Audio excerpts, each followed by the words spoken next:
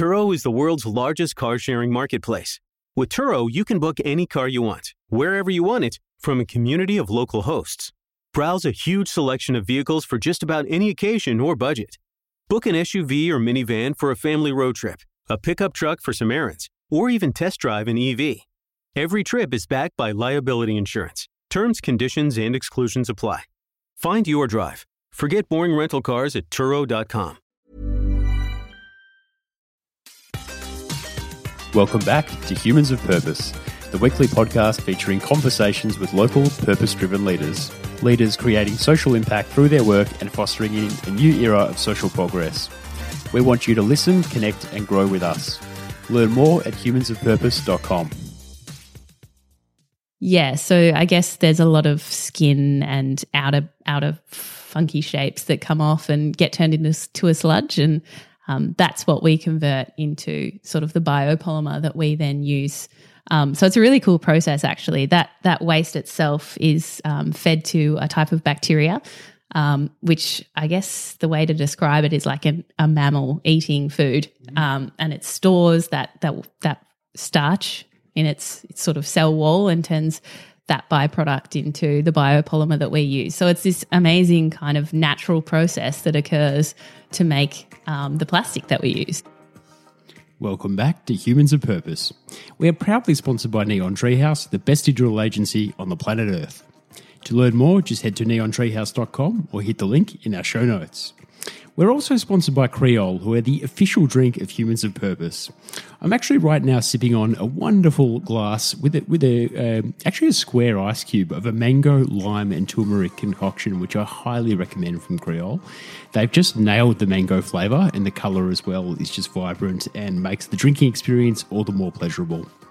As loyal Humans of Purpose listeners, you can enjoy a 15% discount on their tasty range of healthy sodas. To do so, just hit the link in our show notes or head to creole.com.au, click shop and enter discount code Humans of Purpose on checkout. A guest on the pod this week is Julia Kay. Julia is the co-CEO and co-founder of Great Wrap. The Great Wrap produces the only Australian-made compostable cling wrap. Even better, it's made out of waste potato scraps. The wrap, once used, reduces down to carbon and water in your compost pile within 6 months. I reached out to Julia hoping to learn more about how this product is proving to be an environmental game changer as both a household and commercial product in Australia and overseas.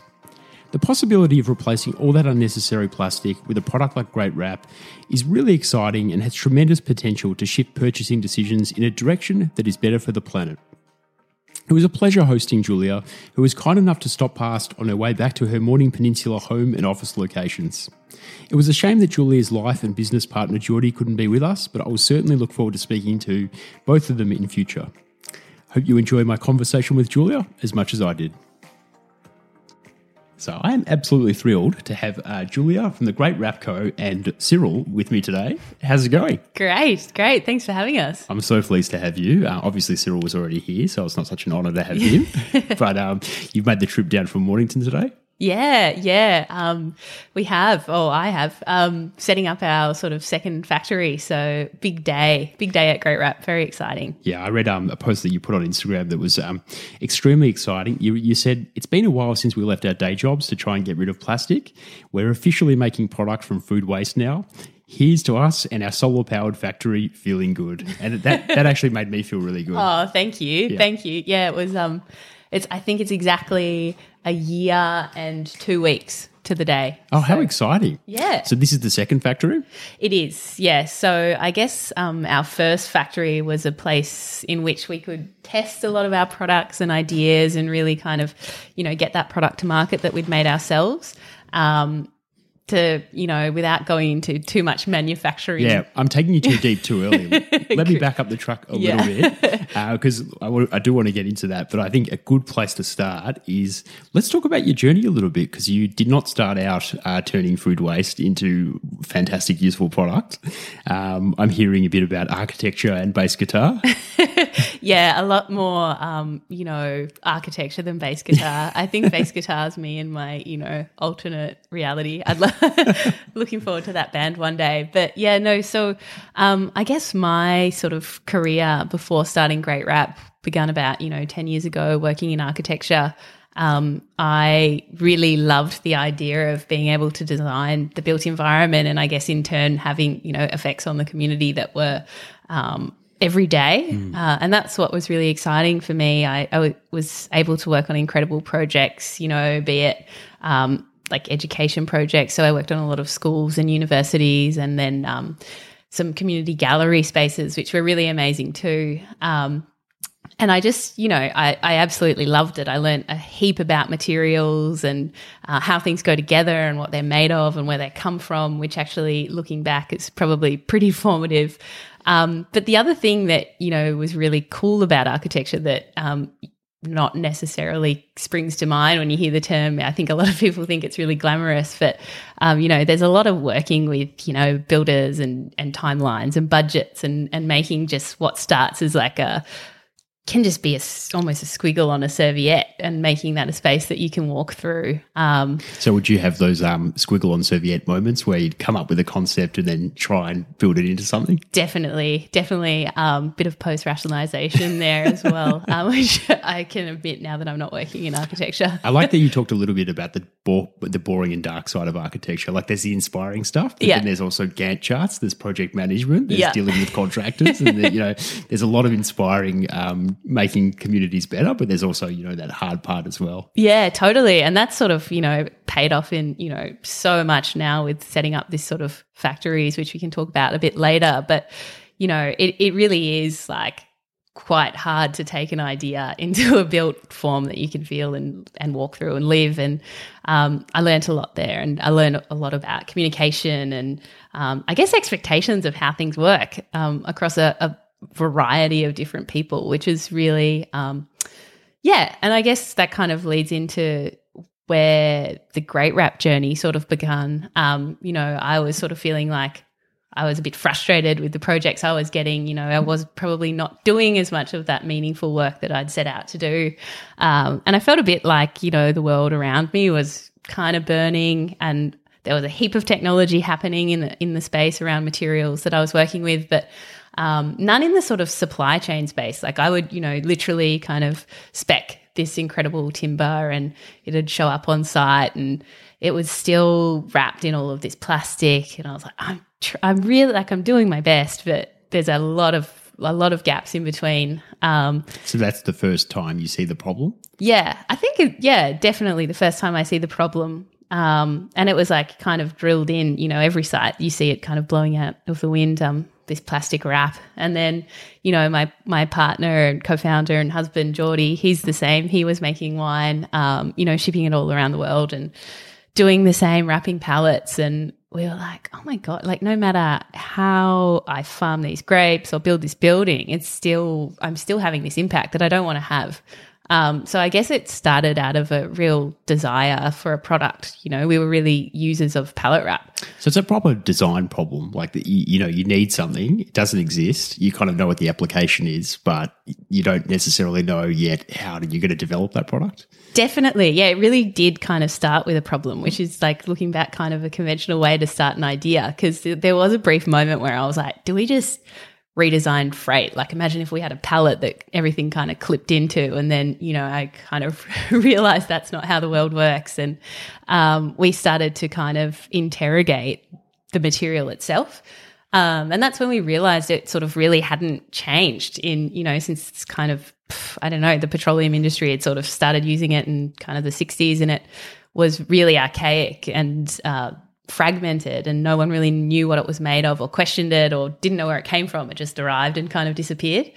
So that kind of kicked off the journey, which was, a massive journey of research and reading papers. And this is all while you're still working in architecture? Yes, definitely.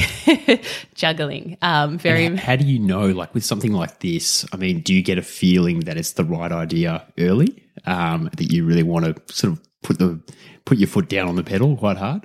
Definitely. Like, I mean, I think, probably it's a good question because I am the sort of person that has a lot of ideas all the time. Me too. Most of mine are terrible. Yeah, definitely. And that's why it's great to have someone you can air them with really quickly and go, no. I do it with Louise as well, my wife. So perfect. Yeah, it's good to do that. I think it was like, Geordie and I having that chat and we were like, God, yeah, this is like, let's do this. We make things. There's a problem. We understand the tech and we know how to make products and deliver like on that side. So this is us. But then I actually think it was, talking to friends and kind of, it was like one Instagram post and, we had a really small batch and that sold out in, a matter of hours. And I had all of these crazy like random LinkedIn messages from like Dubai airport and things asking for this product. Really? From the one Instagram post? Yeah. Which is super weird. So it's a viral kind of moment. On a very nano scale. What kind of do you remember what kind of post it was? It was all product related. It was just like, look, we've, compostable pallet wrap available now.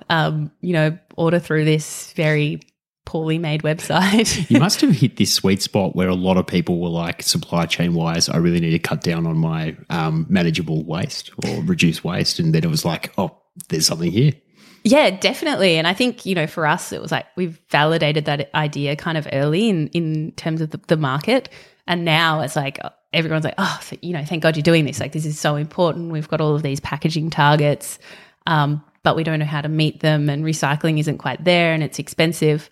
So now, I guess part of our scale up factory has scaling up sort of phase has been a bit of a challenge around managing, I guess, demand versus what we can actually make. Yeah, I'm sure. So, awesome problem. So that's like the problem where the hype and the movement's grown and then you've got to kind of service that demand that you didn't expect maybe to grow as much as it did. Definitely. It's like, people talk about things snowballing and I think very much so. It's really awesome to see. I think, a lot of people are looking for products like ours and understand the problem of waste now. And after something like COVID where, we stay home and are able to kind of see that in a very visual way, it's very much front of mind.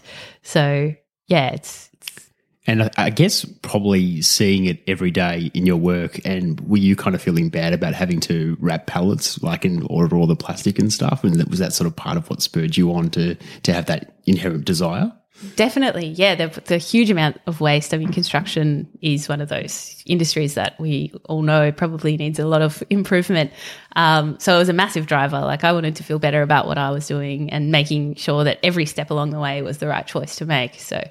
So how do you come up with the idea to use potato waste and from French fries and potatoes, I understand, to actually make the product? Oh, there's a lot of questions because, to give you an idea of, I guess, the formula that we use with the product, it's an ever evolving journey. So we our first product was made from cornstarch, which we now know is not a great option because it, requires intensive agriculture and huge amounts of water and chemicals. But at the time when we started, that was the best option. And we quickly realised that there was a lot of work to be done, and we also had a lot of waste that not much was happening to. So Geordie did a lot of work and a lot of research and years in papers, and then came across a paper that was talking about starch conversion into a biopolymer. And we were able to then go and have a conversation with Monash University and say, look, is this something we can make a reality? And they said yes, and that was about 2 years ago, and that's what kicked off, I guess, like a really long research journey. That's amazing. Yeah, it's awesome, and just being able to work with a university in such an amazing capacity for like such a commercial problem is something that is so incredible. And yeah, so that's sort of how we landed on potato waste. How you then go to manufacture. So hold on. So Monash, through that process, helped you identify that potato waste might be a better option than cornstarch? Yeah, well, that's actually a good question. We did start we knew we wanted it to be a waste product. We didn't want it to be farmed for purpose. Yep. So we explored things like grape mark, cassava waste, a huge variety of waste. And potato waste sort of was the most efficient. And locally in Melbourne, there's a lot of it. We know one supplier who's got 70,000 tonnes of potato chip waste. How is there so much potato? Like, aren't people eating all the chips? Where's the waste coming from? Well, it's funny because, you think about a chip, yeah. Fast food, beautiful comic book chip. Yeah, perfect. The perfect chip. Yeah. The golden arches. Yeah, the golden arches, they come with that disposed waste, which we go, amazing, let's give it to us.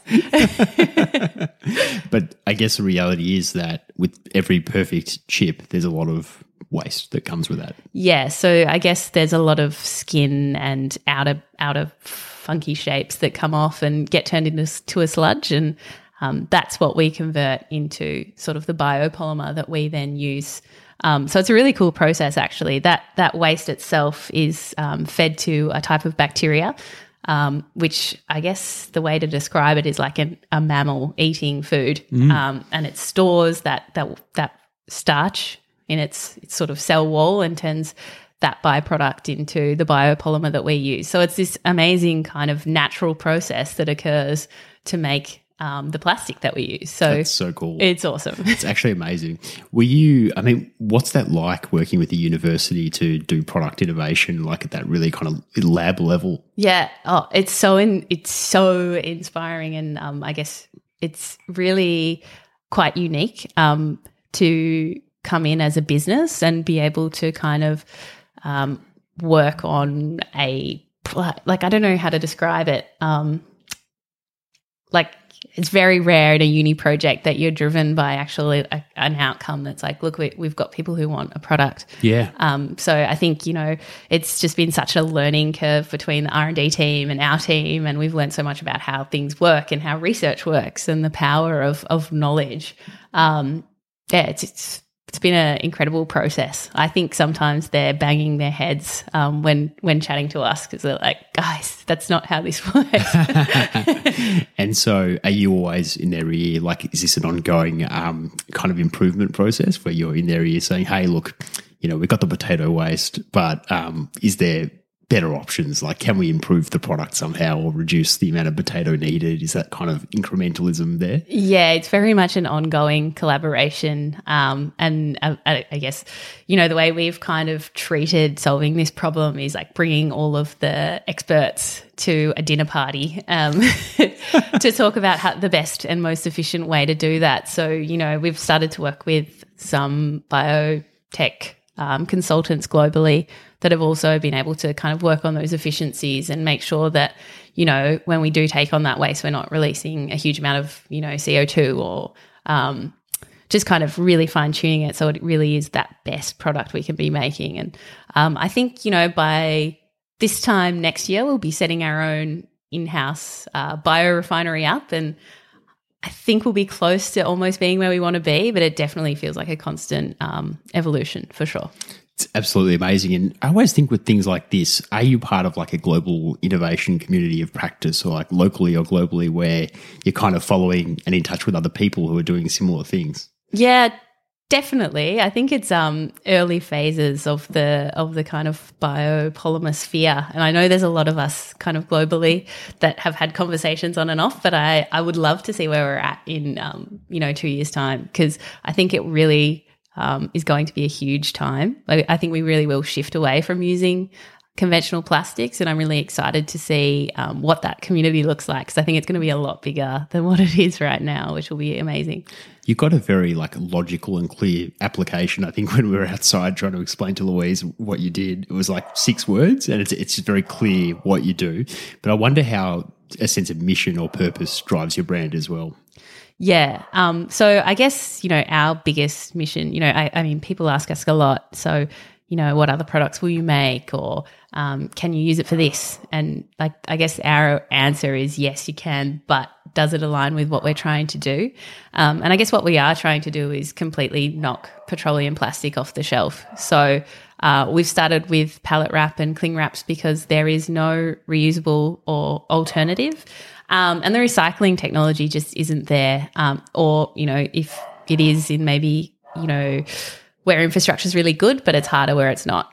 So there's, 150,000 tonnes of stretch wrap annually in Australia each year. So that's why we started with this product. The work we've done with Monash and a few other incredible teams on the formula has many applications, but again, just having that strong mission is really awesome because there are a lot of exciting things you can make when you're solving plastic. So I'm sure you have like ideas all the time about new products to make, and Geordie would as well. Yeah, definitely. One of my favorite ones that we're not doing in the immediate future, but I would love. Turo is the world's largest car-sharing marketplace. With Turo, you can book any car you want, wherever you want it, from a community of local hosts. Browse a huge selection of vehicles for just about any occasion or budget. Book an SUV or minivan for a family road trip, a pickup truck for some errands, or even test drive an EV. Every trip is backed by liability insurance. Terms, conditions, and exclusions apply. Find your drive. Forget boring rental cars at Turo.com. To is just those soy fish. Oh, yeah. Oh, Japanese food, huge waste market. I know. We love Japanese food. And, obviously I heard one time that there was more of those fish on the planet than people. And I just ever since then, it's not the goal, but it irks me. Yeah. So I think part of the thing for you guys would be like, what is the thing that annoys me most that's in my life? Like, so you've done the palate problem, now it's a sushi problem. So kind of moving through things slowly. Maybe. I think, yeah, probably some, construction films are another massive one as well. I was going to say, so if you think about the size and scale of the problem, like what percentage of the market do you think do you have like a goal in mind, like a percentage that you'd like to turn from that classic plastic film onto your kinds of products? It's a good question. Obviously, we'd love to shift the entire market. Of course. I mean, doesn't everyone? Yep. I think, though, this current facility that we're setting up, it's 30,000 tons we'll be processing a year. Which is an incredible start, but I think we'd love to be doing that at least kind of on each continent to make some meaningful impact in the market. So there's a global game plan here. Yes. Yeah, very much. Do you want to talk a bit about that? For sure. And I'd love to talk about it in 12 months' time when we see where it's taken us. Yeah, absolutely. But now you have to come back. You're just committed. So Totally. Yeah, so we're, I guess, in the midst of preparing to launch our product in the US. It's an interesting one because, obviously everyone uses this product. Everyone has leftovers, or every pallet travels around the world, and everything that we use has been once wrapped there. So, we're launching in April. We've got some really exciting things happening there. We've got some new products, and it's just a really interesting one because I guess, as a business, we have been very focused on being made locally and local waste. So we're really interested to see how that sort of message is received by, a global market, and what that sort of will look like and how that'll open up. Yeah, I'm very curious. And something I think a bit about is I wonder what have been consumer response like to the wrap for the house, like the Glad wrap sort of thing, and also what have business attitudes been? And I guess as a second part to that, like for businesses, what do they need to overcome in order to make the switch to your product? Is it a price issue? Like what's going to be their biggest hurdle? Is it attitudinal? Do they need to change their beliefs around what's good for the planet? Yeah, definitely. I think the biggest one is price. And I think that's probably our biggest sort of, generational challenge in this space, is to make a product that not only is better for the planet, performs in the same way, but is also at the same price. Sadly, that still weighs in on a lot of businesses. So that's part of, I guess, the reason why we're going to be sort of making our own raw materials to bring that price down. But as far as, household users, we've had such an amazing kind of early following of people who have just loved the story and love what we're doing, happy to come along the product journey as well, which has been amazing to see. And honestly, like businesses are, we've been working with some really big businesses, trialing our products, and they're just as excited as well. and are, happy to come along on that price journey too. So I think really it feels like the market's very ready for these products. Oh, yeah, I think definitely. And I mean, we were just talking before about the premiums associated with making an ethical choice, and we were talking about clothing, and I was sort of saying how like I'm eyeing off these $90 shorts, and I never thought I'd spend that much money on shorts, but if I know that they're sort of carbon neutral or waste minimal or emissions minimal, like I kind of feel like I am happy to pay more for that, considerably more. And I think that applies to how a lot of our generation and younger generations think about how they want to approach a lot of their consumption choices. Yeah, I think you're totally right. I think maybe a few years ago it was about really displaying. I don't know, it was like an aspiration to be able to kind of flash around kind of brand names or things like that.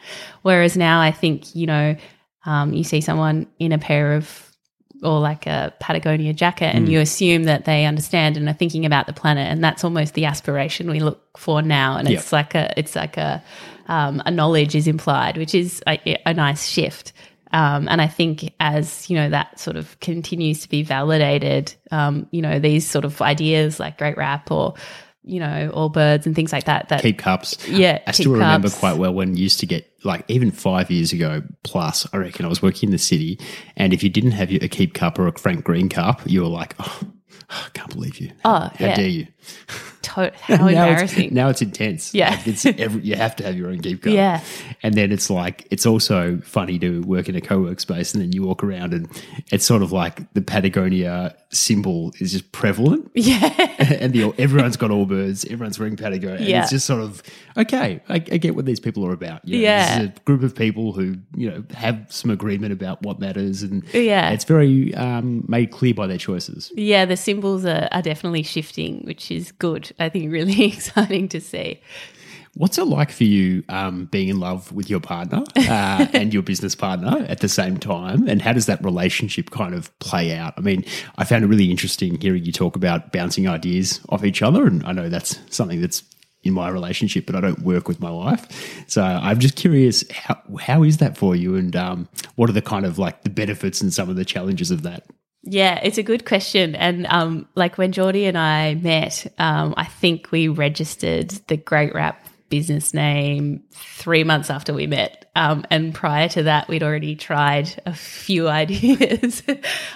So we were kind of, whether we kind of actively chose that or not, it just kind of naturally happened, It's incredible. We have learnt so much about ourselves and each other in this kind of scale process though. Previously it was just Geordie and I, and very dedicated to a process. But building a team and outside of ourselves has been, we've had we've grown so much because, How many people have you got now? We've got 30. Wow. Yeah. So it's a ever-growing team. I think biggest thing that we did really early on was really clearly define what we own, because we love sharing ideas, but we also love feeling like we are responsible for something partly. So, Geordie really owns the kind of R&D and manufacturing process side of getting that all organised, and I kind of do kind of brand and sales and how everything is being received, I guess, outside of Great Wrap. So making those roles really clear was really important for us, and it allows us to kind of talk about problems in a non-biased way. I think it's hard when you're both trying to be one thing. So we still very much have a clear separation. We do struggle to switch off sometimes, but we do often go for like, a 2-day hike and just say no work, which is nice. And does when that happens, does one of you invariably bring up work, or you're able to hold off? Yeah, it's either someone accidentally brings it up or like the day after it's just this like absolute deluge of work conversation. Deluge of ideas and conversations. Yeah. So it's like building in the background, like you both know it's building and it just has to come out. Yeah, I don't actually know if it's that productive. So do you kind of have a time at the end of the day where it's sort of pens down or laptops down and sort of coming together, or you just kind of have a natural flow of things? Yeah, I think I was actually talking about it today. I think something that does naturally happen, and we both love eating. So, you know, we love preparing a beautiful meal. And I think every night we make sure that's kind of pretty special. So that'd probably be a point. And we also are really lucky and live by the ocean. So we go for a lot of beach walks and swims, which naturally you don't want to be talking about work for. Yeah, totally. And I mean, it's a very high octane industry that you're in, and the stage that you're in. You talked about sort of that next phase of global growth. How do you kind of switch off and take time out of that and just kind of focus on your own well-being and kind of stress management? Yeah, it's a great question. Stress management's a big one. I've been doing a lot of kind of trying to improve Cyril. I've been, you know, trying to meditate a lot more and really develop that as a skill.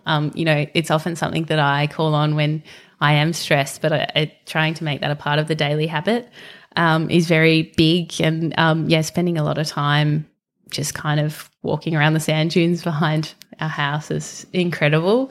An incredible way to switch off. You know, it just kind of reminds you really quickly how small you are when you see we're at the back beach, so there's a lot of really so nice, awesome ocean. So I guess for you, both of you, nature's a big thing in being in nature. Definitely. I grew up in Western Australia, so spent my early life kind of living next to the bush and then moved to the beach. So I feel probably most myself when I'm in nature. And, you know, again, I guess part of why we started this is feeling that responsibility, which is kind of comes back to, I guess, your upbringing, which is kind of funny. One thing I forgot to ask you that I really wanted to know, I've noticed that a lot of architects and engineers become really great sustainability entrepreneurs. Have you noticed that? Yeah, I have.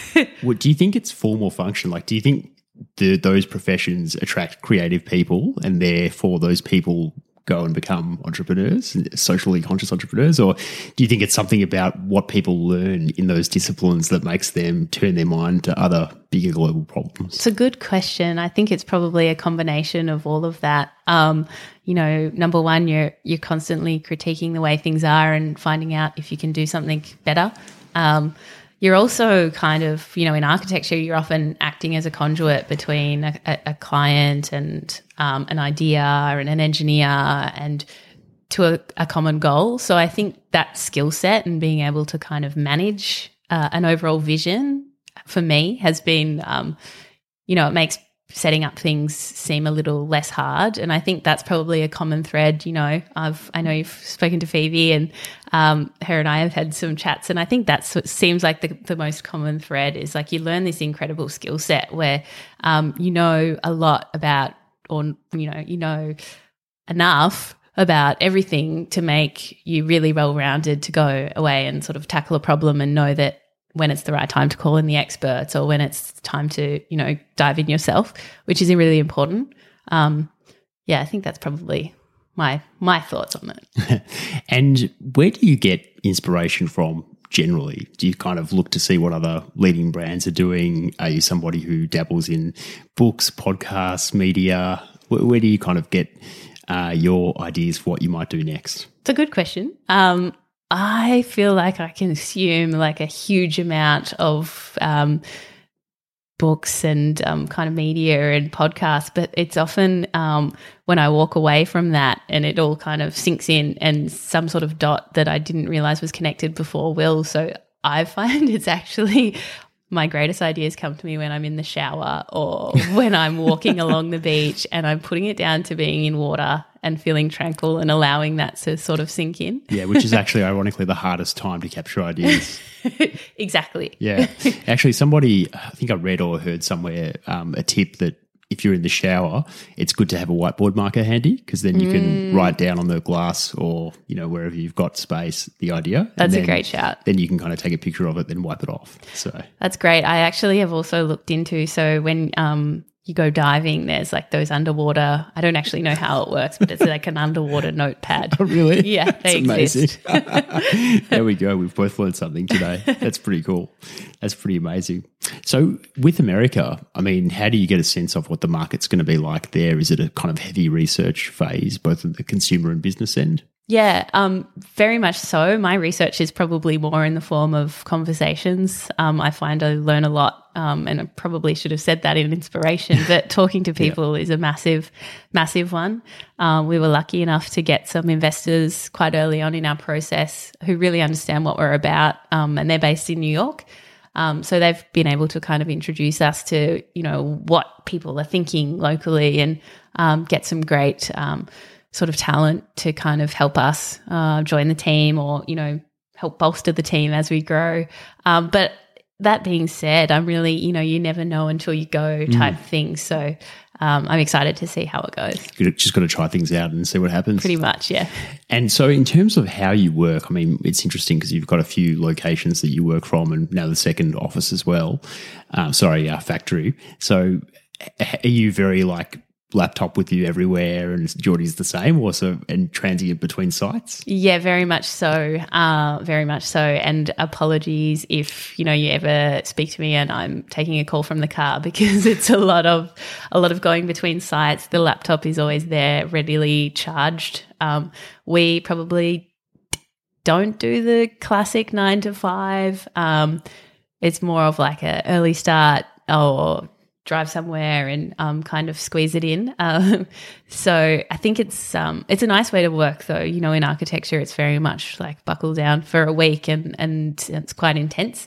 But I've sort of found by breaking things up and being in different locations, it's actually you can be a lot more efficient. And another thing that sort of sprang to mind is you've chosen to work from quite a coastal remote location, which I think is awesome, lifestyle wise, being in the beach, there's nothing better. But you're kind of not in the heartland of startups and that kind of thing. Does it kind of do you think you have a different perspective because you're sort of living a coastal lifestyle? Oh, yeah, maybe. I'm sure. Could do. I don't know. I feel like we have so many, again, I hate referring to it, but COVID sort of made everyone work from so many different locations. So I think, we're having quite varied conversations throughout the day thanks to, having that laptop there. So the perspective is definitely grounded in nature, but yeah, I don't know. It's hard to compare your own perspective though, isn't it? Absolutely.